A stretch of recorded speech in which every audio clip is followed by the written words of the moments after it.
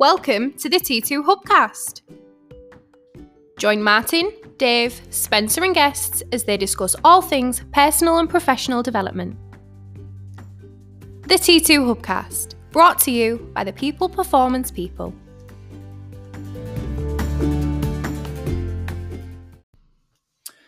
So welcome to another T2 Hubcast with me, Martin Johnson. And me, Spencer Locker. Absolutely, right, absolutely. So we're jumping back on today. We're going to talk about something which is related to hiring great talent. Mm-hmm. As the Hub members will know, we have a lot of pathways and content on hiring great talent.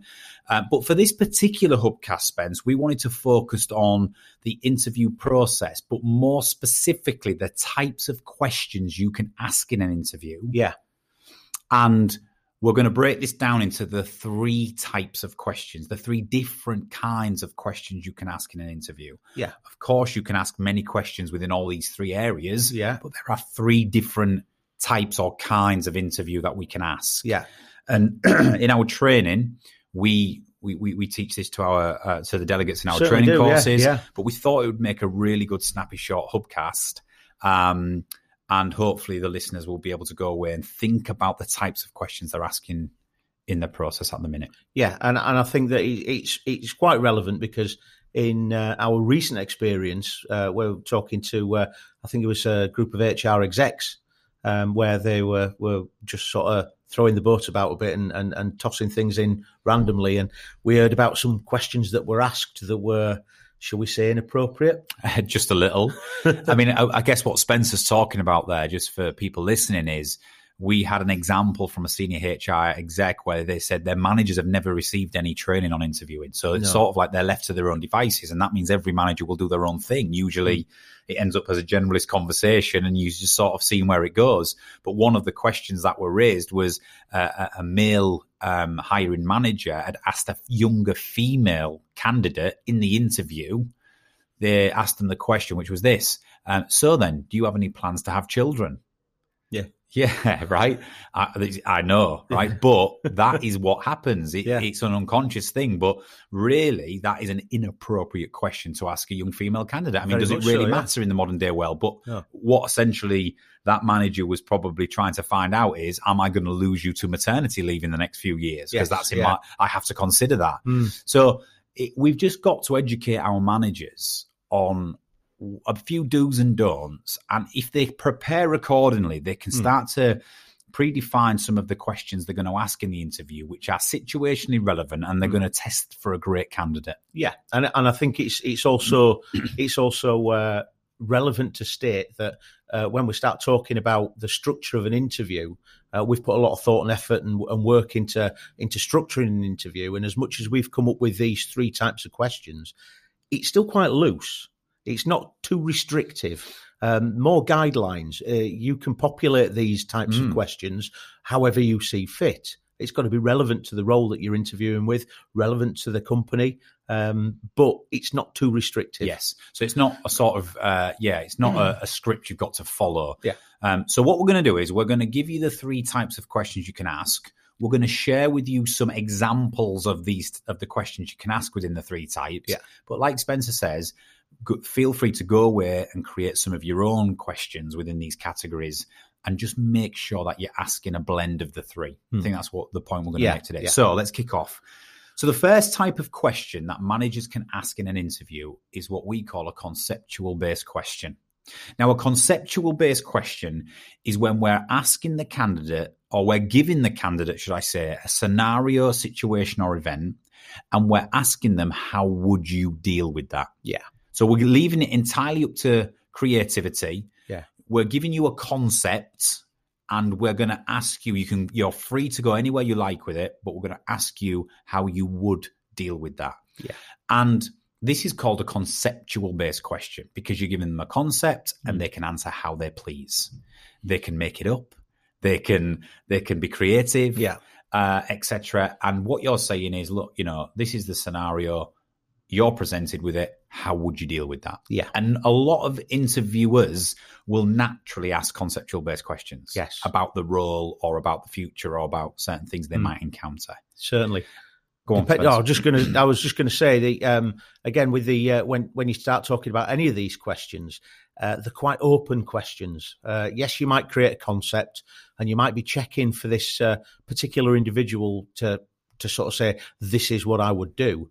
But when you get that answer, then it opens up a whole raft of other opportunities. Why did you answer that way? Why is that? Why? So you can sort of get more beneath the skin, if you like, a bit deeper into that person's thought process. Yeah. So conceptual based questions. Let me give you a couple of examples of this. You've got a candidate in, and this is a type of conceptual based question you can ask. Yeah. It's your first few weeks in the role. A customer rings up and immediately becomes aggressive with you. You don't have enough knowledge yet to field the complaint. How would you respond? How would you respond? Yeah. It's a conceptual based question. I am giving you a scenario that you're likely to encounter in the role, and I want to test up front how at this moment you think you would deal with that. Yeah. That's a conceptual based question. Another example might be if you're hiring a manager or a team leader in from external who have to inherit a team. You know, you take on the new team as a manager. In the early days of your tenure, a senior and long-standing member of the team challenges you about your level of experience in front of the group. How would you respond? Oh, yeah. We've seen it happen time and time again, right? Yeah. That's one of the challenges of a new manager or an external manager coming in. But that's a conceptual-based question that you could hit that potential candidate with, right? Final one from me on this. You're 2 weeks into your new role. It turns out that it's not entirely what you had expected. You start to have doubts about your ability to succeed. What would you do? Or what do you do? And this is I always talk about it, that Spence. When you take on a new role, you go through the process. It's like the slope of enlightenment, right? You're excited, the emotion's high, the idea is hot. Yeah. You take the role, you're a week or so in, right? You reach the peak of expectations at the top of the cycle. Yeah. And then third or fourth week in, the reality of the job starts to set in and you're in the trough of disillusionment. Yeah. And we've all been there, right? Yeah. And this is a great conceptual based question for any candidate in any role to ask them that, you're 2 weeks in. It turns out, you believe you've been sold down the river. It's not exactly what you thought. How do you respond? Yeah. Because I want to test how you respond in that situation. And that is another example of a conceptual-based question. Yeah, and a good one. Good one. So to clarify, a conceptual-based question is where you ask the candidate or you give the candidate a scenario or event or a situation and you ask how they would deal with it. Yes. It leaves them to be creative, free, to think on the spot, to come up with anything they want. Yeah, it's a conceptual-based question. It tests for creativity. Right, second type of question, behavioural-based question, Spence. Yeah. Talk to me about that. Well, when you start thinking about behavioural-based and comparing it to the conceptual-based, whereas the language you use with the conceptual question is more that how would you? With the behavioural one, it's more how did you? So give me an example. Have you? Is this a situation you've been in? How did you deal with it? So they're accessing a different part of the brain. So rather than being creative, they're accessing the different part of the brain where they're actually recalling a moment. Yes. Really important point Spencer's just made there. A behavioural-based question just switches it on its head. We're saying, okay, this is how you've just said you would deal with it. Give me an example of when you've encountered that in a previous role and tell me how you actually dealt with it. Yeah. And sometimes a behavioural-based question is a great follow-up to a conceptual one. Certainly, so give them the conceptual-based question first. How would you deal with this? And then instantly hit them with okay, have you ever encountered this in a previous role? And if so, tell me how you actually dealt with it. So you're actually testing now for experience. Yes, you can be creative and you think on your feet, but do you have any experience in actually dealing with this? You made a great point in another talk we did recently, Spence, where you said, be prepared to ask a conceptual-based question and get a behavioural-based answer. Certainly, yeah. When we start looking at that, I suppose it's linked a little bit to the openness of the candidate and the rapport that you've actually developed. So it might be a case of you ask a conceptual-based question and they come back saying, well, you know what, I've actually experienced something like that in the past. and then come forward with how they dealt with it. And then that can lead on to other things. It might be a case of, this is how I dealt with it, but you know what? At that time, I was a little bit of inexperienced. So if this was to happen again, I might approach in a different manner. And then, and it's the rapport, it's the how they feel at the time. Are they willing to engage? Are they willing to volunteer information? Are you able to elicit that information from them? So behavioural-based questions, a couple more examples from me, just slightly different take on the language when you ask them. So if I look at the first 3 questions we did on conceptual, and I give you a slight twist to make it a behavioural one. So here's an example. Give me an example of when you have experienced an aggressive customer and talk me through how you actually dealt with it. Yeah. So we're now saying we want to test for experience. Different part of the brain, as you say, they search for memories. It's not as easy for them to to waffle. No, they've got to search for a memory and try and connect the dots. Second behavioural-based question example. Can you recall a time where you have been challenged, opposed, or undermined in front of others, and share with me how you responded? Yeah. So again, you're now saying, listen, I know you can be creative and you've given me some great answers conceptually. Yeah. But have you actually ever faced these situations? And thirdly, have you ever fell out of your depth in a role? And if so, what did you do to overcome it?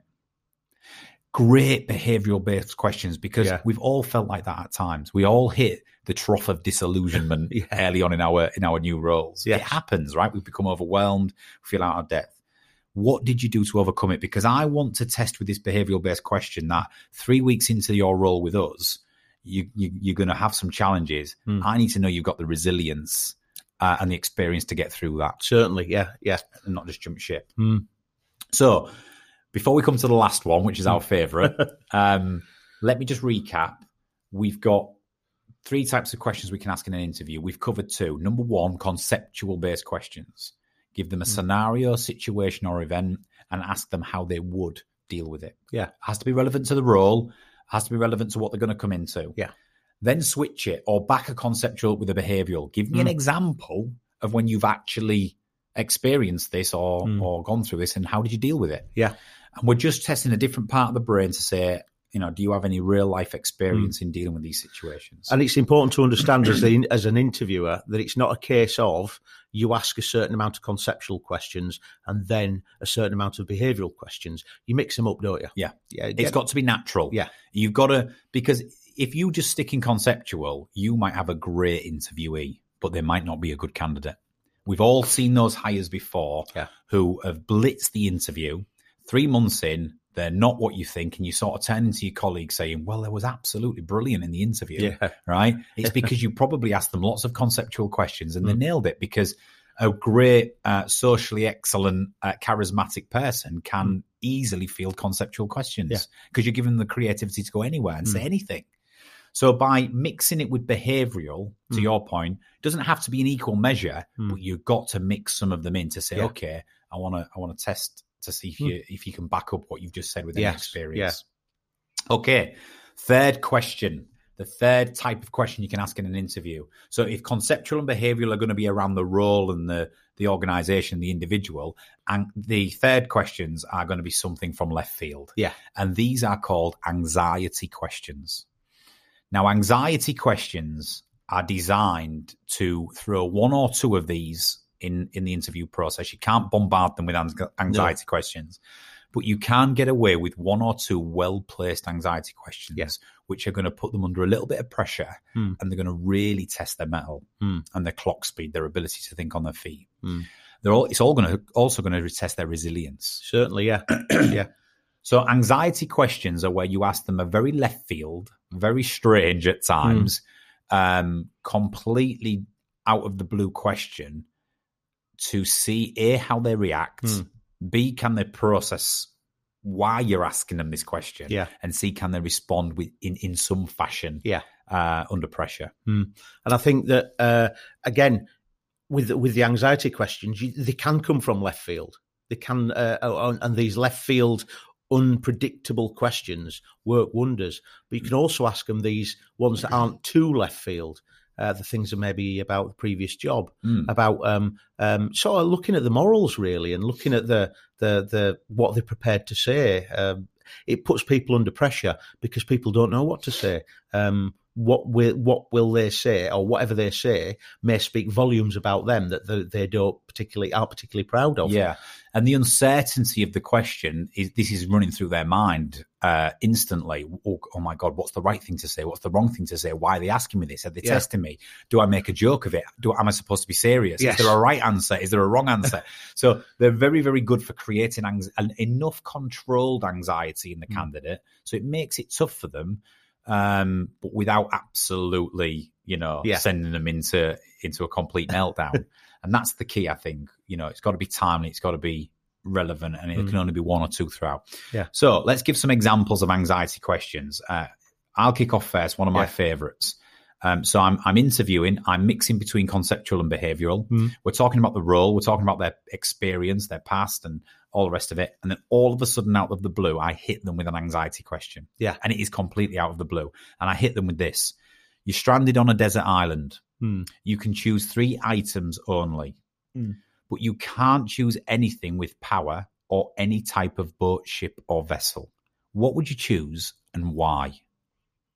Now, you can imagine you're breezing the interview. You're getting a lot of situational questions, conceptual and behavioural. Yeah. You're talking about the role. You're talking about your career. You're in your comfort zone, and bang, this lands on you. Yeah.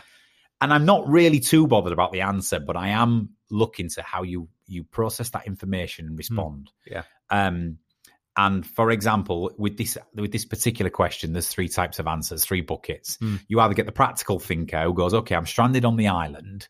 I need to survive. So they'll come up with something like, fishing rod, water purifiers, and a knife. Yeah. And you think, practical person, right? They've processed that. They've gone straight into a mode of survival, and quite a good answer. Or you'll get the second bucket of people who go, no, I'm a risk taker and I want to be creative. I want to get off the island. Yeah.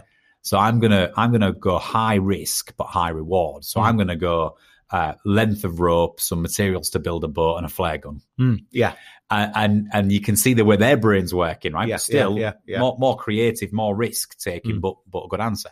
And then you get the third group of people who sort of in a fluster or under pressure sort of think, well, I'll make a joke of this. Yeah. Right. So they go for the old, well, I'm stranded and I'm doomed anyway, so I might as well go out in style. Yeah. So I'll have a supermodel, a barbecue, and some beers. Yeah. Right. And you always have the 3 types of response to that: the practical response, the creative response, or the jovial social response. Yeah. But the point is, it's an anxiety question because it comes from nowhere. We just want to see how they think on their feet. Yeah.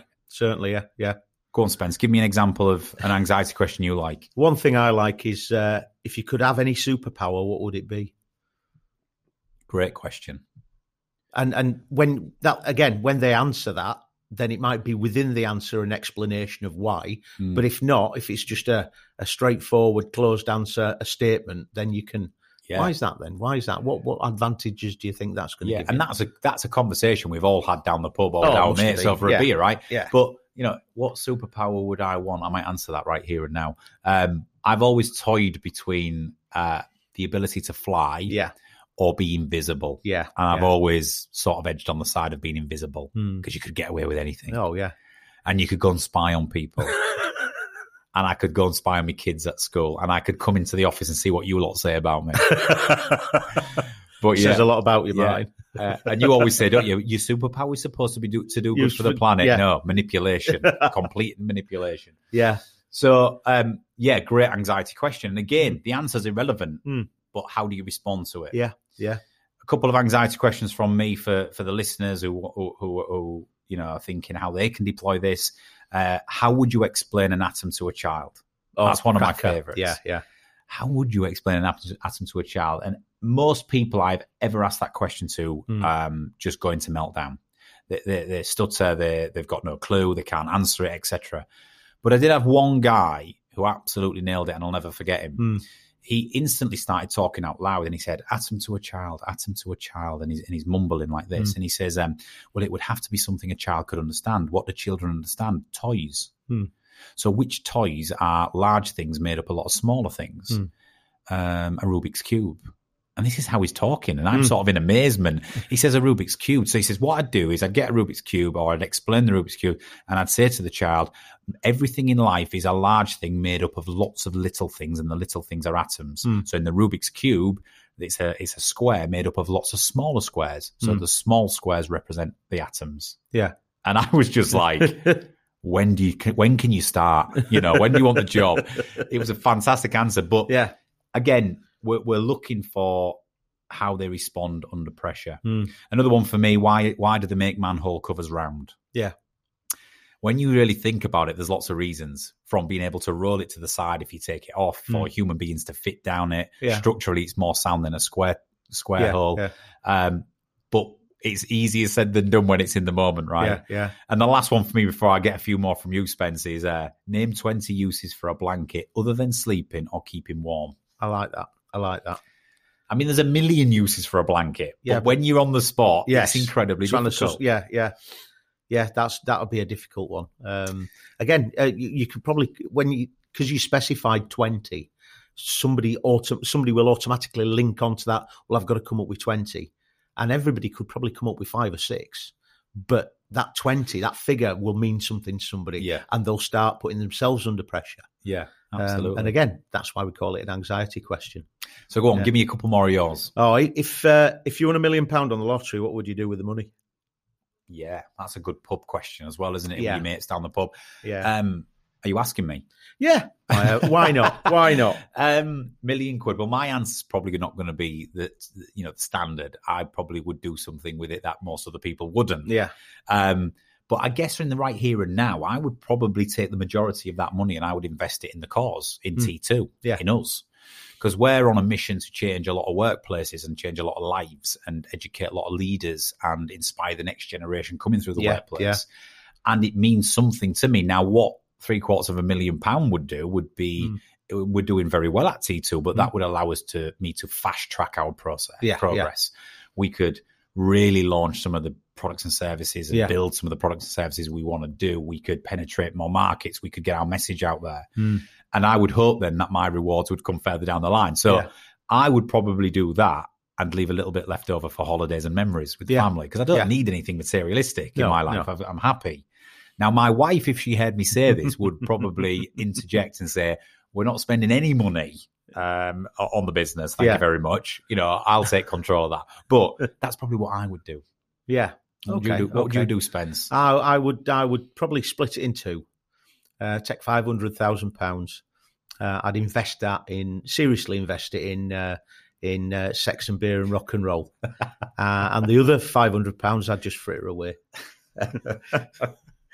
Absolutely. And if any listeners are listening, great advice from T2 consultant Spencer Locker on how to spend £1 million. But yeah, the point is what that question would do in an interview, bringing it back to a more serious point, is it would give you an idea of the candidate's values, interests, hobbies, passions. Yeah, certainly. And that sometimes is really important. It's a really good indicator of the type of person you are recruiting. Yeah. So another great anxiety question. Go on, give me one more. We've got one I quite like, is not that left field. What did you least like about your previous job? Yeah. Because, again, it's putting that person on the spot and they're sat there thinking, well, if I say something negative, what will that say about me? What will that say about the last company? What if something similar is happening in the company that I'm trying to get a job with? Yeah. What if I say something that I didn't like about the previous company, which the hiring manager knows is present in the current company, and therefore it goes against me. How honest do I be? Do they want me to be honest? Right. So it is. That's going to create a level of anxiety, but it's a situational anxiety question, because the manager wants to know what their frustrations are. Yes. And what they're likely going to need support with, or coaching on in the new role. Yeah. So some great anxiety questions there. Yeah. On the T2 Hub, for any listeners, if you go to the pathway section under hiring great talent, we've got a pathway on there with some more questions in each of these categories. So feel free to go and have a look and give yourself some ideas. Yeah. But just to wrap this up, Spence, and just sort of summarize what we've talked about, there are 3 main types of questions that you can ask in an interview. Conceptual-based questions are where you give the candidate a scenario, situation, or event and ask them how they would deal with it. Yeah. It engages a part of the brain for creativity. There's no rules with this. They can make it up, but you're just seeing where they can go with this and how they're thinking already about how they can encounter certain situations they're going to face when they get into the role. The second type of question is a behavioral based question. And it's just a play on words. It's a slight shift in language and positioning, but it's where you then go, okay, give me an example of where you've experienced this in a previous organization and how did you deal with it? Yeah. So the phrasing you use, can you recall a time when? Have you ever felt? So you're now searching a different part of the brain, i.e. the parietal lobe where memories are stored. Yeah. And it's not as easy for people to blag when you're switching between these questions, right? Yeah. You can see it in body language and in the way they respond. So a combination of conceptual and behavioral around the job, the role, their past, their skills, is a really great way to interview. Don't sit in one column, conceptual or behavioral, mix the two. Yeah. The third and final question you can ask are anxiety questions. Yeah. And we give you plenty of examples. Some are silly, some are challenging, some are relevant. But at the end of the day, you can afford to put one or two well-placed anxiety questions into the interview. Only one or two. But if you don't want to make it too easy for them by sitting in conceptual and behavioural. No. We want to separate from a great interviewee and a fantastic candidate. And you know what? The research shows that some of the most famous brands and successful organizations out there deploy anxiety questions. Yeah. Google, Apple, McKinsey, Gartner, right? Voted by Glassdoor the top organizations in the world to work for, right? Amazon. These organizations, these managers ask anxiety questions because they want to test people's credentials under pressure. Because in most roles, we're faced with a little bit of pressure or something. And I think we're about on time for this Hubcast. I think that concludes what we're talking about, Spence. Right. Would you add anything on this? No. I just think that again, there's from my own speciality, from my own particular experience, it's the brain chemicals. It's messing with the brain chemicals because there's certain situations that people who are creative are going to be comfortable in. Yeah. But when you come to behavioural, that's going to challenge them a little bit, get that brain chemical going, and then you hit them straight away with a conceptual question again. Oh, back in the comfort zone, and then another behavioural one. Oh, a bit challenging, and then we get an anxiety question. So it's taking them out of the comfort zone. But again, it's not an interrogation. It is an interview. But as you said, do you want a good interviewee or do you want a magnificent candidate? And this is the way that you're going to make sure that you get what you want. Yeah, absolutely. And that's advice coming from Spencer Locker, who's is a resistance to interrogation instructor, ex-military, working with the Special Forces, and also on the show SES Who Dares Win. So nobody knows about the importance of mixing your questioning and to really put somebody under pressure. Now, you made a good point, and this is to finish. It's not about interrogating them. It's not about blasting their confidence out the water. They're already nervous. But it's also not about making them sit in their comfort zone. If you want a great candidate, you've got to find the middle ground. To find the middle ground, you've got to combine conceptual, behavioural with a few well-placed anxiety questions. Great stuff. Awesome. Well, I hope you enjoyed that. And we'll be back shortly for another Hubcast. Hopefully on something around hiring great talent, maybe leadership, maybe mindset. Who knows? We don't really plan it. So we'll see you soon. Thank you, Spencer. Cheers. Thanks, Martin.